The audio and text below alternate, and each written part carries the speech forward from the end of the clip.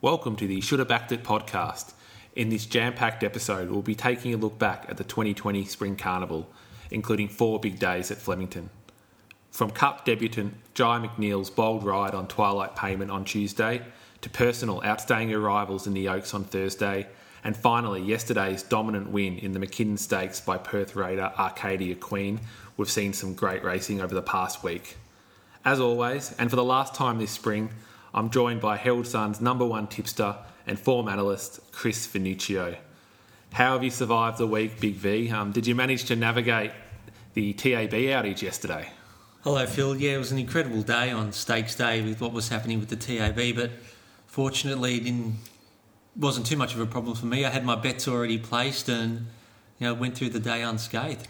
Mate, it caused absolute chaos. We had Sydney races delayed. I think Melbourne's races ended up getting delayed and then Morphettville postponed. So obviously a significant issue and impacting turnover for the TAB and the different agencies there. But it certainly threw a spanner in the works. Oh, it was a big hit, and it's just amazing that people couldn't put a bet on at an outlet. Because I was getting text messages from people at work, panicking because they couldn't get a bet on their app, and I said to them, just do it the Italian way, just get some cash and put your bet on, but you couldn't even do that. So yeah, it was just if the only way you could bet was with the corporates and fixed odds. You just couldn't do any of the best tote or the tote exotics or anything like that, as long as you had a fixed odds bet with the corporates, and they would have had a big day as well with a lot of new sign-ups as well. But it was just a strange day, and with all the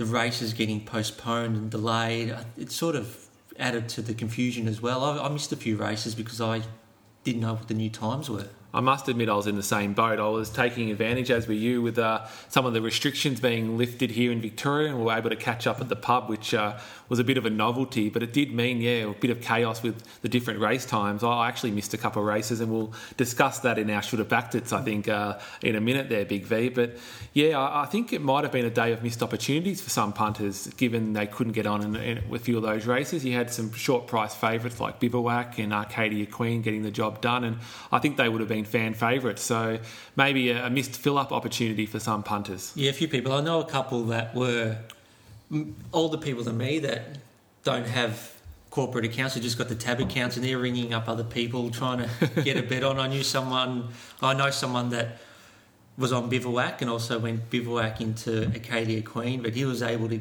get someone else to put a bet on, but not as much as he would have originally had. So yeah, a few people might have missed out on a big fill-up. Well, I know one horse you didn't miss out on was Arcadia Queen and the McKinnon there, and justified the short quote in the end. Really dominant performance there ahead of 50 Stars and New Zealand Raider Melody Bell. Yeah, I was keen on Arcadia Queen. I was keen on her in the Cox Plate, and I just thought she got too far back in that race against the fancied runners like Armory and Russian Camelot. She gave them too big of a start, and she also nearly fell mid-race.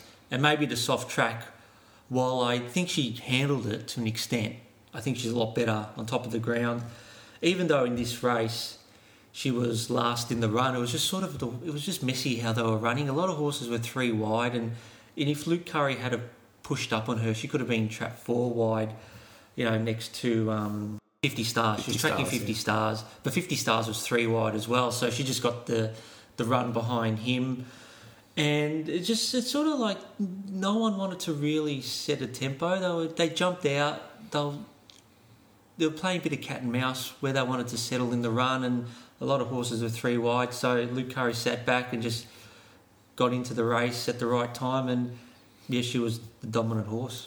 Yeah, well, I mentioned last week on the podcast that I was pretty keen to follow in 50 Stars into the McKinnon, and you're getting $8 or $9 about a horse that was probably set for that race, whereas some of these other horses, such as Arcadia Queen, have already had their grand finals. And I was a bit disappointed to see 50 Stars sitting out there 3 wide without cover, and Arcadia Queen, as she said, was able to just jump on the back and do the race quite dominantly in the end. And you do have to wonder if Cox Plate had been run on a hard surface and she hadn't knuckled and things had gone a little bit better, how she would have gone in that particular race. Yeah, I was all in on her in the Cox Plate, and just unfortunate. That was the weekend where the rain, both in Melbourne and Sydney, really did stuff me up that day. But she's got the win here. I was hoping they might have had a few more dollars on Melody Bell, and we got a better price for Arcadia Queen, particularly after Mugatu was scratched. She looked the standout. But Melody Bell, she's coming off... she's ran well, but she's coming off 2 New Zealand Group 1 wins. I mean, that's different standard. In the autumn, I thought she was a bit disappointing. She wasn't up to the same level that she showed last spring when she came here. Yeah, I thought the run was still good, obviously, running into third. But, yeah, I think Arcadia Queen's pretty special, to be honest. And I think she proved that this preparation. And I'm sure Willie Pike was cheering along there back in WA as she stormed to victory. It'd be interesting to see if she runs again. Maybe the Kingston Town. So she'll go back to WA. I thought I heard talk about the railway, but that might come too soon, particularly if it's going to take her 3 days to get back to WA. Yeah, the Kingston Town might be a good race for her. Yeah, I think so. I think if they, get back over there and she's still sound, eating up, and giving them the impression she can run again, I'm sure they will, because she's just in amazing form at the moment. Another horse that ran pretty well yesterday and is my should have backed it for this week is Savatiano, and I know this is a horse that you like and you've been following as well throughout its career, but it was in a 5-horse field in the Hot Danish Stakes at Rose Hill yesterday. 6 horses. 6 horses, yeah. Was it? Oh, it felt like 5.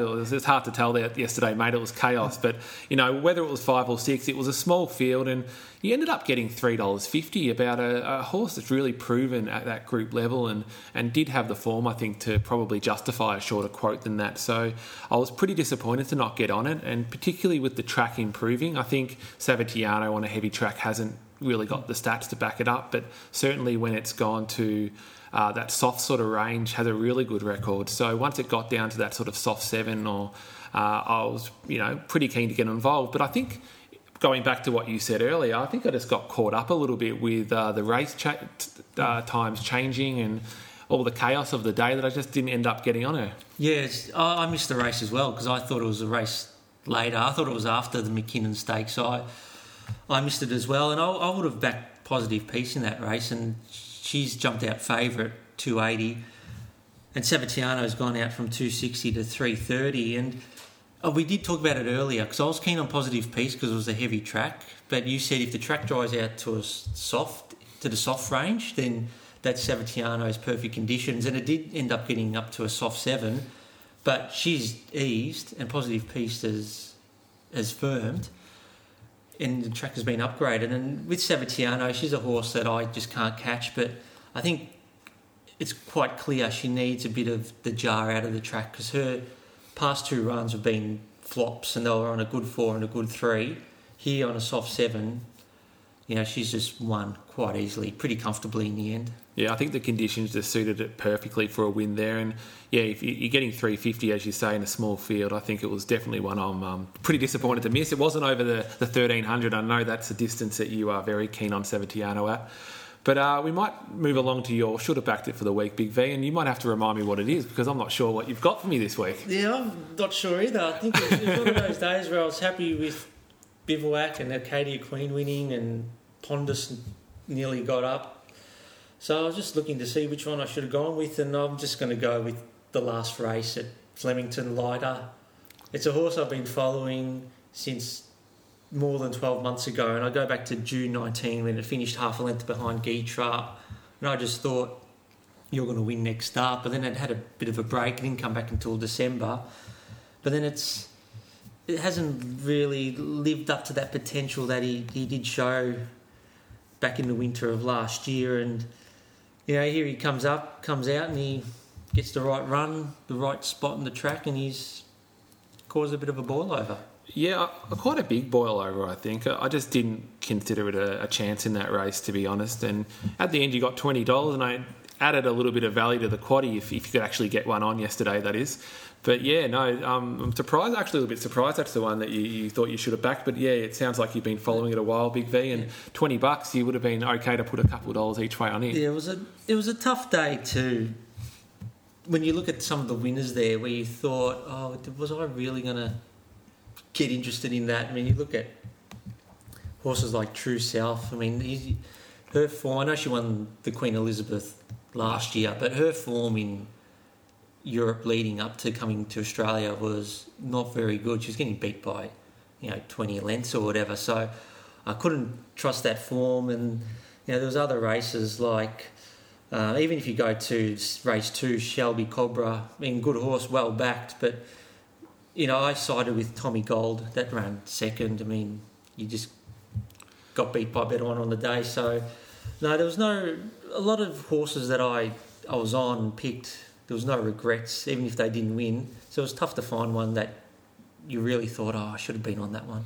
Yeah, and I'm in the same boat with my should have sacked it for the weekend. We're not going to move races. It was the same one there at Flemington, the last, and that was Plaquette, who, ran a nice third and at one point probably looked the winner at about the 100, 150 metre mark. But in an even field, she started about $3, which at the end of the day was just a bit too short, I thought, at the end. So if you could get the $4.50 quote that earlier in the day or perhaps even earlier in the week, I think it would have been a better bet, but I didn't get that and ended up backing it at $3. And yeah, it was just a bit disappointing to myself to get on board at such a short price. Again, the form from Sydney had run a nice second previously, and it did seem like a horse that would be in the finish, but yeah, sometimes it's good to stay away from horses when you're not quite at the price that they should be, I think.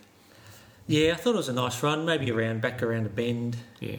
But I think I think it's a he, was well found. She's a mare. A mare, sorry. I think she was well found. $3 was a bit tight in that type of field where you've had Meteorites going well as well. And then I'm telling you, it just runs very well at Flemington. And there's a few other horses there that, were good chances. But the market were really tight on Plaquette and Meteorite at $3 and $4. And then the next best in the market, you're looking at, I think, a horse like Can't Be Done at $11. So the bookies really are putting massive percentages in those two favourites. Yeah, which is why I'm disappointed in the end, Big V. I think there was value to be found, and you've mentioned Lighter as being one of those options, but in those sort of really even races, and down the straight obviously throws in a few different elements as well. It just was a bit disappointing to be on such a short price favourite and then it not winning. So that's why it's my should have sacked it for the week. But we'll skip back to race 3 for your should have sacked it, and that was Morrissey, who had put in some really nice performances over the last few months, including its last start, but couldn't quite get the job done yesterday. No, it wasn't a bad run by Morrissey. I think he was stuck to his task. He finished 4th in the end. His form has been pretty good, but most of it's been at Caulfield, so maybe going to Flemington, I probably could have looked elsewhere. But there wasn't much between those top 4 horses, Samson, Movada, Morrissey and Bold Star. I wasn't sure about Bold Star at 14, but no, that was a good run as well. Movada can mix his form a little bit, and Samson, I think I was on at Moonee Valley the start before, but I just wasn't sure the strength of that race coming into this. But Samson's run well. There wasn't much between the top 4, but I think maybe I could have gone against Morrissey at Flemington. Yeah, and I'm not sure if it's with any basis, but I've always thought of Morrissey being a Caulfield horse, maybe just because it's run there more often rather than it not performing particularly well at Flemington. But I actually stayed out of that race completely, Big V. I thought it was impossible to work out. I thought Bold Star was probably the best horse in the race, but again, big question mark at 1,400, and probably was proven to be right in the end. I think if that was over 12 or 13, probably wins the race, but that extra 100, I think, is the reason it couldn't quite get the job done, even though, again, it was a pretty good race by that horse. But yeah, Morrissey, I think it's it's consistent enough though. Yeah, except for that one race where we both got on it at Caulfield where it decided to. I think the jockey decided to take it back. And I think it's a type of horse where it seems like it runs best and needs to win if it's in the top 4 in the run. And even yesterday, it was 5th at the 800. So okay, it was only one spot further back. But when you got the main chances in front of him, I thought it was going to be tough for him to run them down, because I think he needs to be on the speed and give the others something to chase in that last 100, 200. Yeah, absolutely. Well, Big V, I did promise at the start of the show that we were going to have a bit of a chat back through some of the big major races at Flemington over the last week or so, and I guess there's no bigger race than the Melbourne Cup, and we saw a really interestingly run race in the end, with Twilight Payment holding on for a really well-deserved victory there with Jai McNeil on board. But you were on Tiger Moth, I was on Rushing Camelot, and I think at different times in the race we probably both thought we were on the winner at some point down the straight. But in the end, Twilight Payment got the job done. And, yeah, what did you make of the race more generally? Well, I thought it was a interesting race. Obviously, I don't think it rated as well as past Melbourne Cups. I think with the first two, Twilight Payment and Tiger Moth, great rides by both jockeys. They took the initiative. When Kieran McAvoy wanted to go forward, but I think because he was so wide out, he just had to keep pushing forward so he didn't get caught wide. And when I saw him settle second, I thought, maybe you might have done too much, for a 3,200 metre race. You might not have much left, but Twilight Payment just set a steady tempo, then built it up. And in the straight, when Twilight Payment just kept kicking on and Tiger Moth was sticking with him, I thought, we're going to see a good finish between these two.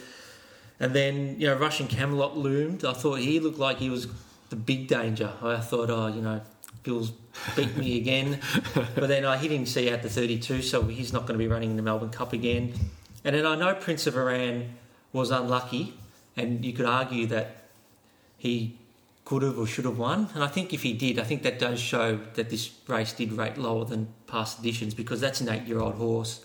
He's not improving, ratings-wise, but he was unlucky not to win. But that was barrier 1. It was going to be tough for him, but it just shows that, the first two, Jai McNeil and Kieran McAvoy, I think the rides enabled them to finish first and second. Yeah, and I think if you look back at that race, I don't think any horse can really blame the ride on the end. I think that actually there were some really good rides across the entire field in that particular race. You had horses like Tiger Moth draw the car park and still manage to get into a good position. I thought Russian Camelot was ridden really well, very elegant. It was ridden very well. And I guess the jockey to catch the most flack from the race was one of our favourites, Jamie Carr, who was on Prince of Arran. And I think a little bit unlucky really in the end. I think she got the horse out at the right time, but just got a couple checks at the wrong time, which meant that, she couldn't quite get out till later down the straight. And I tell you what, I do think it wins with all things being equal, but that's racing and sometimes things aren't equal. And I think with Prince of Arran and Surprise Baby, they just got a little bit further back than what the punters were expecting. So Surprise Baby ended up running favourite in the end. There was just a huge amount of money coming for that horse, and I was hoping that, because I went top fluck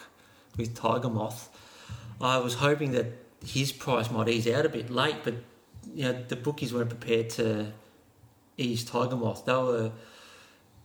Surprise Baby came in from about $8.50 to $6, but they still kept Tiger Moth pretty firm, and I think Craig Williams just got a bit further back than they thought from barrier 7. Yeah, I would have had egg on my face if Surprise Baby had won Big V. I potted it most of the week, didn't think it was really a live chance in the race, and that was just a personal view. You can't have every horse, but I was wondering, as it became the favourite in the race, whether that was professional money or whether that was just, because it's an Australian horse, the local element, The local element, I think, was part of that. I think we got a lot of, recreational money on it towards the end, but it did really shift in. Like an $8 into $6 is a big shift in betting, particularly in a race like that. But I was surprised that they just stayed firm with Tiger Moth. I mean, I was procrastinating all day on Monday whether I was going to take the $7.50, because it was $8 when we did our podcast last week, $8.50, and I thought maybe we might be able to pinch 9s, but it was $7.50 from Monday morning.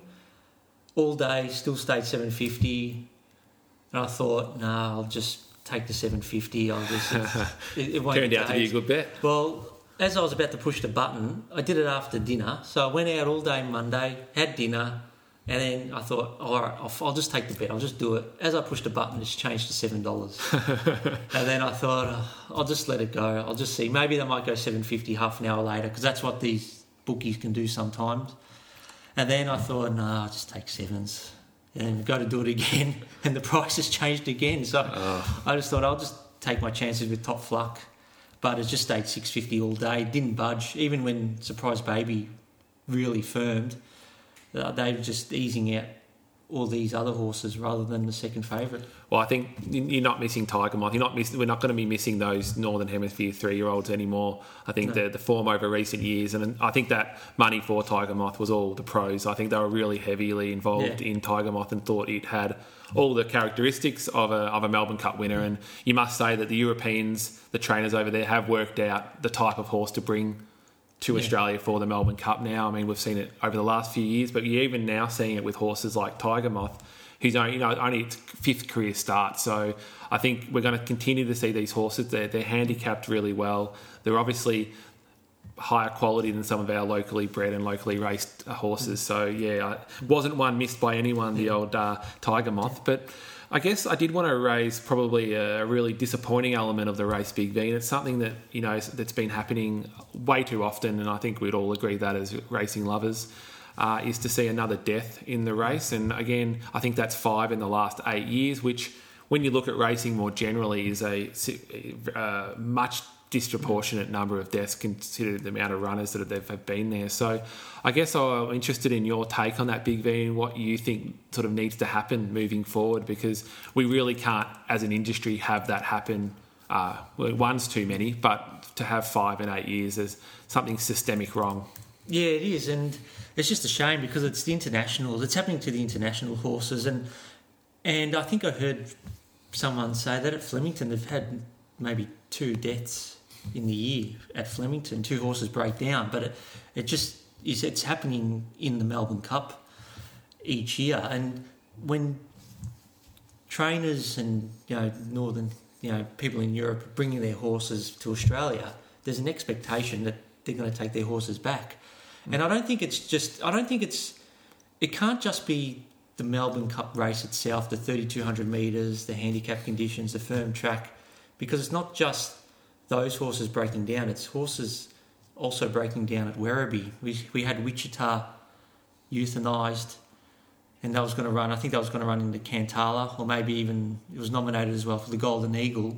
So it's other horses that are breaking down in training. So is it a problem at Werribee that needs to be looked at?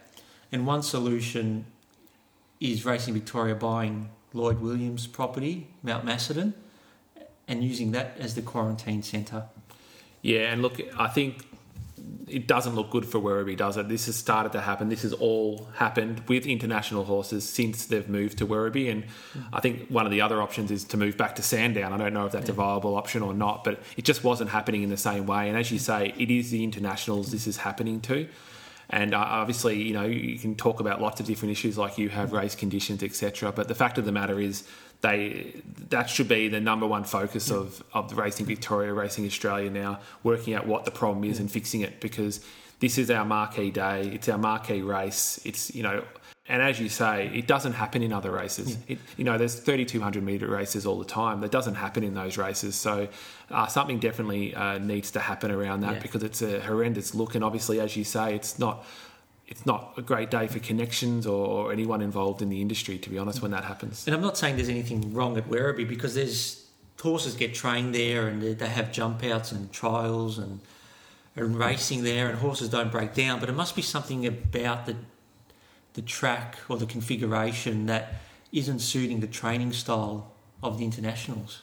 And I know the authorities have really taken a good look at the internationals that have come over here. They have lots of tests. They run them through the ringer just to make sure that they're sound and that they're in a condition for the race. But obviously something's still happening where that's not capturing every, issue. Because even leading up to the race, we did see a number of horses needing to have several vet checks. Were a little bit lame in some areas. So definitely one that I think the authorities will be looking at closely over the next little while, because we can't keep seeing that happen.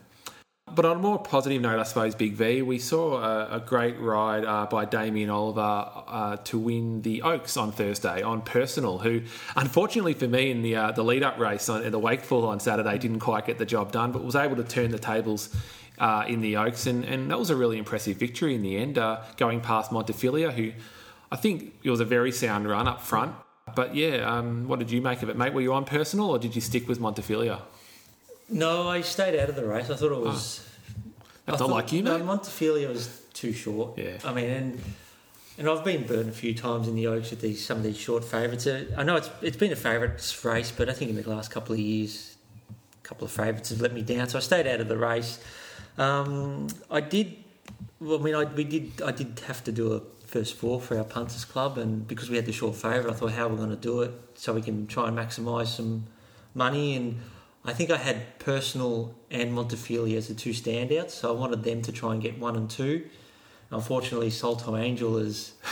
That's always the way, isn't it? They're always going to finish 1 and 3 when you have them for 1 and 2. No, because I had Salto Angel to finish 3rd and 4th with Miraval and a couple of others.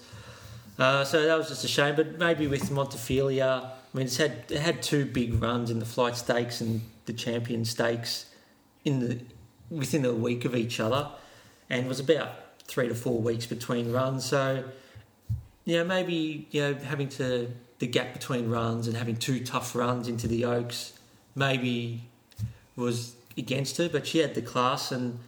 But Personal just looked like the one that was just stepping up race by race. Looks a really progressive stayer, Personal, and I can see it featuring some of our bigger staying races this time next year. And we saw Miami Bound do that obviously through this and running in the Melbourne Cup. And Personal looks to be a really tough, sort of hardy horse that you can sort of rely on. It's very consistent, and I can see us talking about Personal in a Melbourne Cup and other contexts around this time next year as well. Big V, it was a great performance. Another great performance, and one that you foreshadowed on this podcast last week, was Bivouac's big win there in the Darley Sprint. And look, it was an interesting race, and I think an interesting one from a betting perspective as well. We saw a lot of money coming late for Nature Strip. I think punters had the view that this was a race for Nature Strip. If it was going to win one this prep, it was going to get that lead it wants up front, which we know it needs to perform well. It wasn't going to be challenged for that, and that's what we saw in the race too. And I guess if you're a Nature Strip fan, at about the 300 you were expecting it to bowl away, but as we saw, Bivouac putting in a massive run there and really dominating that field in the end. This is the type of race where you just wish you had more money on it. But the way I read the race is just how it unfolded, and it's very rare when that happens, where everything you think does come into place. And with Nature Strip, I was getting a little bit nervous because in the Everest it did blow out to about, I think it was maybe 450 to 650 or something like that in the Everest. Here it was 440 into 380, and in the barriers Bivouac got out to 350, which I don't think many people would have got because it wasn't there for very long. But so because the money came for Nature Strip, I was a bit concerned, but at the same time, you're taking that horse on trust. It's come off 2 pretty poor performances. I did hear one of the owners say that he might have had a bug that he's just got over. But even when you're getting over, a bug or something in the middle of a preparation, it's still not ideal. You probably need to have a good spell in the paddock and then come back to really get over it. So I was keen on Bivouac, and I thought Libertini would run well, but I just think that she had a peak run first up, and then I think it was going to be tough for her to hit that level again. And Santa and Elaine, we've mentioned it a few times, that he seems to be at that age now where 3rd up, his form really does nosedive. He was big run in the Everest, but I was prepared to just go by the pattern that he's starting to set, where 3rd up, he really drops off. Yeah, and I think one of the things, and you sort of alluded to in your comment there, Big V, is that because we see these sprinters take each other on quite regularly, they're sprint horses, they can do that. There's a natural pattern of races for them to participate in. You can start to really see how the races are going to pan out a lot more clearly, I think, with some of these sprint races. And I think the case yesterday, as you say, I mean, that's the race pattern, the race shape we were expecting. Were we going to see the same Nature Strip we saw last season? I think we could pretty comfortably suggest that Bivouac was going to get the job done well there. But I guess with Nature Strip, I had a bit of a 2-bet strategy in this race. I backed Bivouac, but I also had a little bit on Nature Strip at about $4.40. And the reason for that was that I could make an excuse for Nature Strip in each of its 3 runs this prep. Even in the Everest, I thought off that hot speed it actually stuck on really well, and I think Bivouac might have only just nabbed it by a length and a length and a half on the line. So I don't think it looked as bad as perhaps people thought. Yeah. So I could definitely make a case for it. But it was pretty good to see Bivouac really come back to that form that it had for the Newmarket and win that race after a really bold second in the Everest. And outside that Everest form line, I wasn't interested in any other horse. like your Haydocks and Graffs and Babaginos, whatever. And the other horse as well, I'm not so sure where she's at, is Tefani. I mean, she hasn't really come up this prep. I know she lost narrowly in the Bobby Lewis, and even in the Gilgai, she was only a length off. But against this Group 1 opposition, she's been well off them. I know she won the All Age in the autumn, but you look at her SP profile last preparation. She's won the All Age at $12, but in the TJ she was $26. The Galaxy, where she ran third, she was a $16 shot. The Newmarket, she was a $26 shot, when she was beaten 5 lengths by Bivouac.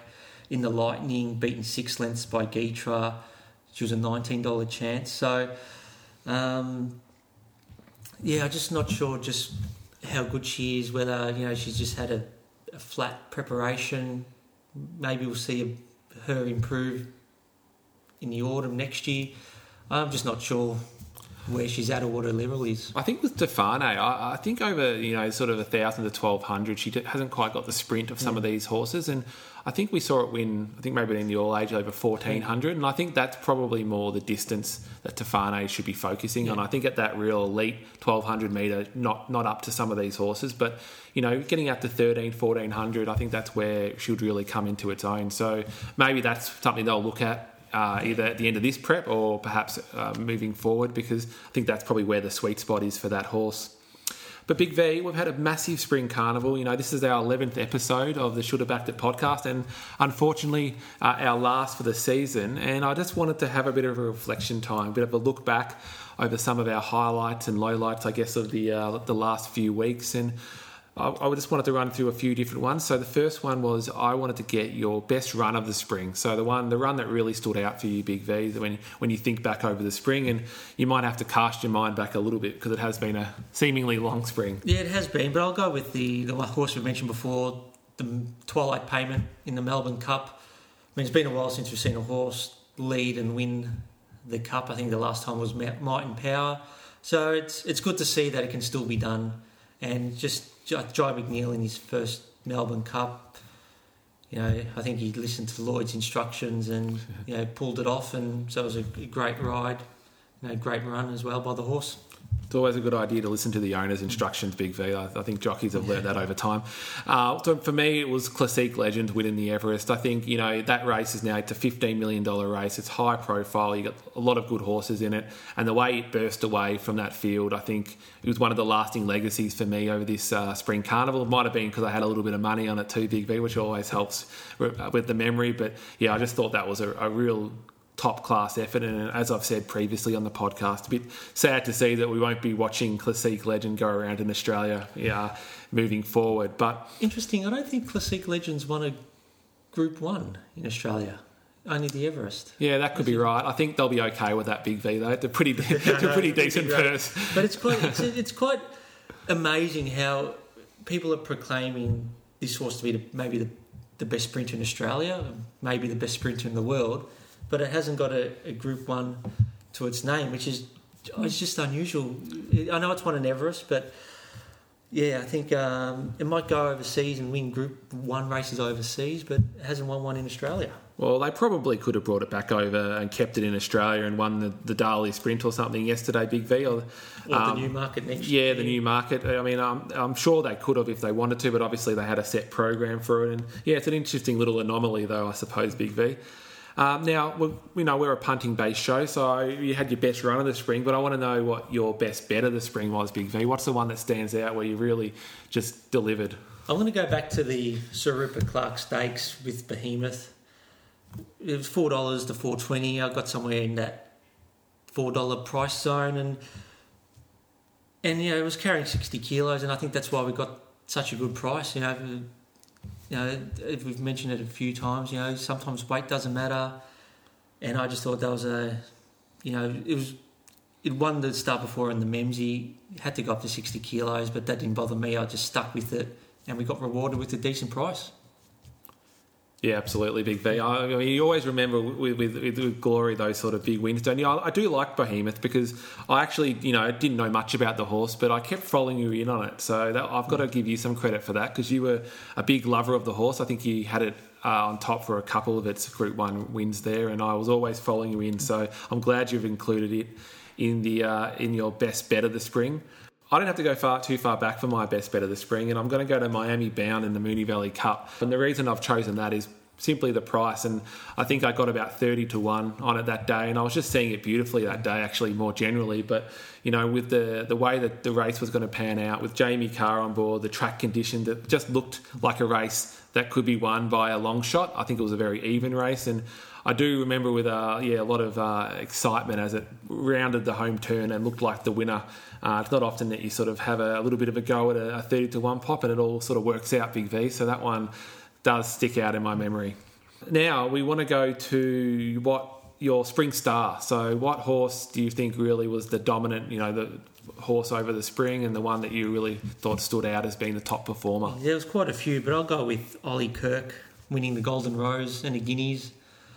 It looks like a horse with a lot of great potential if it doesn't go to stud. But it was a big win in the Golden Rose. I wasn't on it that day, but I made sure I was in the Caulfield Guineas, and that was just an exceptional performance as well. Yeah, excellent effort over Ollie Kirk over the spring. And mine was, this was the easiest one for me, Big V, and probably could have been in my best bets of the spring, but I didn't want to double up, was Very Elegant. I mean, it won 3 Group 1s, the Caulfield Cup, Turnbull Stakes, and right back at the start of the spring, you remember it won the Winx Stakes first up as well. So, that's winning 1,400 through to 2,400, multiple Group 1 winner. I thought it ran really well in the Melbourne Cup too. I agree too. Yeah, she was a good performance. Yeah. Particularly with the track conditions as well. Take a bit of cut out of the ground and you never know. So I think, that's a tremendous effort from Very Elegant. And the great thing is too, Big V, and the bit that I like about it more is that I was on her every time. So I didn't miss out on Very Elegant, and she had a great spring. And just finally, Big V, we've obviously seen a lot of younger horses and a lot of new up-and-coming horses come around over the spring, and I'm keen to know which up-and-coming horse you're looking to follow perhaps into the autumn next year. Yeah, I'm going to go with North Pacific from the Hawke stable. Second to Ollie Kirk in the Golden Rose. He was going to be the horse I was going to be keen on in the Caulfield Guineas, but they decided to put him out for a spell. Could be a good move in the end. I think he looks like he's got some really good potential in the autumn, and these 1,400, 1,600 metre races could be at his mercy as well, and he can handle good and heavy conditions. Yeah, definitely a find for the spring, I think, and we'll take that as your horse to follow, Big V. We're not going to do a horses to follow segment this week, but North Pacific moving forward over the autumn and spring next year, I think you can definitely follow. And the one I'll choose, Big V, is the winner of the Coolmore last week, September Run. And, that's about as dominant win as you'll see in a race last week. And I think really moved up through the grades well, was able to really prove to be a dominant horse. And, as a filly as well, being able to beat the boys was a big significant plus for September Run. And I can see it really working through its 3-year-old and 4-year-old years and being a horse that we'll be following for a little while to come. Yeah, first up, it was beaten 3 lengths by Dame Giselle, and I reckon if those two horses met again, September Run would beat it easily. Yeah, well, went on to win its next 3, didn't it? Yeah, so just really elevated. Yeah, and that's what horses can do. Particularly young horses can, in one preparation can elevate from, above average horses to real, superstar Group 1 horses. And I think September Run, we could be talking about it in some of those real big races next year, maybe even an Everest horse potentially. Without jumping, too far ahead. But I also think it's one that we'll see again in the autumn. So that's probably my horse to follow. You've got some good ones there too, Big V. So that's probably a wrap for our Spring Carnival sort of summary there, Big V. A lot to talk through and a lot to discuss, and it's been great doing that with you. But we wanted to finish. We've just heard here, it's Sunday here on the Should Have Backed It podcast, and President-elect Joe Biden has just been announced. I saw there on TV, and I know that you've got a bit of a passion for this area, politics and everything, Big V. So, no, not really. I wouldn't say that. Well, we as you know, as our listeners know, though, we always take it from the punting perspective, and there were some really interesting odd fluctuations for the presidential betting. I know that I think betting agencies took an extraordinary amount of money on who would win the election, and I think the markets sort of settled just before the election at about $1.50 for Biden, $2.50 for Trump. But after that, it was chaos. Yeah, it was. And that's probably the only reason why I was watching the US election, because of the betting fluctuations. I didn't know what was going on. I was just going by what the market was telling me. And, you know, I went out to the shops for half an hour and Trump was about $2.30. I come home and he's $1.28 favourite. And I thought, geez, he's going to get re-elected again. But he wasn't getting... He had leads in the key states, but he didn't have that knockout lead. It was just really tight. And then as the afternoon was going on, he eased out to $1.50, $1.70, because he didn't have that significant margin. You know, dinner time I went to the in-laws, and then when we left he was $1.50. Then all of a sudden we'd get home 20 minutes later and he's out to $2.50. And then $3 as Wisconsin turned dramatically. So it was just unbelievable, just the fluctuations. And if you were a savvy punter, you could have backed Trump or even Biden when he got out to $4 when Trump was $1.28. Get on Biden. And then later on, when Trump gets out to $2.53, lay off. Mate, if you were a savvy election watcher / punter, you would have had a field day with this live betting, because I think you probably could have got at any point $4.50 about both of them. Yeah. And if you were an election watcher, you would have known that that's kind of how it was going to swing, because Trump was always going to get the votes up front. The people that were voting at the polls were always going to be the more leaning towards Trump. And then the mail-ins and the early votes that don't get counted till later in many states were always going to come in and fill that void. So if you knew that and you were, you know, strong on your convictions about understanding how the sort of the electoral system works, you could do really well on that particular live betting, I guess, option that was available through that. And there was a lot of weird betting options with that election, so I won't go into those. But it was just an interesting one from a punting perspective, because I know a lot of people were watching that particular element. Yeah, that's just what kept my interest up. As you're watching a bit more, I sort of learned a little bit about the states and which ones were the key areas, the key ones that Trump needed to win and what Biden needed to grab, and that just changed dramatically. When Wisconsin changed and was heading towards Biden, I think Trump still led in maybe 3 or 4 other states, but his grip on those leads were weakening as each votes were getting counted. So I think in the end, I think Trump might win only one of those seats that were up for grabs. He had a big lead in Pennsylvania, but I think it's gone now. Biden went to Biden. So yeah, it was just it was a very close race, but I think even though these states, the count was close, it seems to be like a decisive victory now for Biden, although those states went down to the wire. No, that's a good analysis, Big V. I'm pretty sure listeners are going to be surprised that we've dabbled in politics as a way of finishing off our podcast for the season. But yeah, no, we probably won't do a spin-off political podcast, Big V. But no, it's certainly not my area. Yeah, but it was really interesting to see from a punting perspective. And sometimes I wonder whether we know more about US politics than our own politics. Sometimes, Big V. A lot of people following the US election, and obviously has big implications for the world more generally. But look, that's all we've got time for this episode and ultimately this season of the Should Have Backed It podcast. I obviously want to thank all our loyal listeners of the podcast who have been really interactive with us this spring, asking a lot of really great questions, commenting on the show, and obviously having a look at our best bets of the day there on the @ShouldHaveBackedIt Twitter handle. Thank you, Big V. It's been great. This is the first time in the whole season we've actually got to look at each other face to face. The other episodes have all been over FaceTime, but with some restrictions easing, it's been good to see you again and catch up. And it was good to catch up over a beer yesterday as well. So hopefully that'll be something that we can continue to do moving forward over summer. Yeah, let's hope we just keep going forward with these easing of the restrictions, and still got plenty of racing over the summer, Perth, and then Magic Millions. So got Sandown next week, mate. Sandown. There's always still Sandown. We've got Morfettville tomorrow, actually, on Monday. Don't forget Morfettville. If you want a few dollars on Saturday, just butter up again at Morfettville.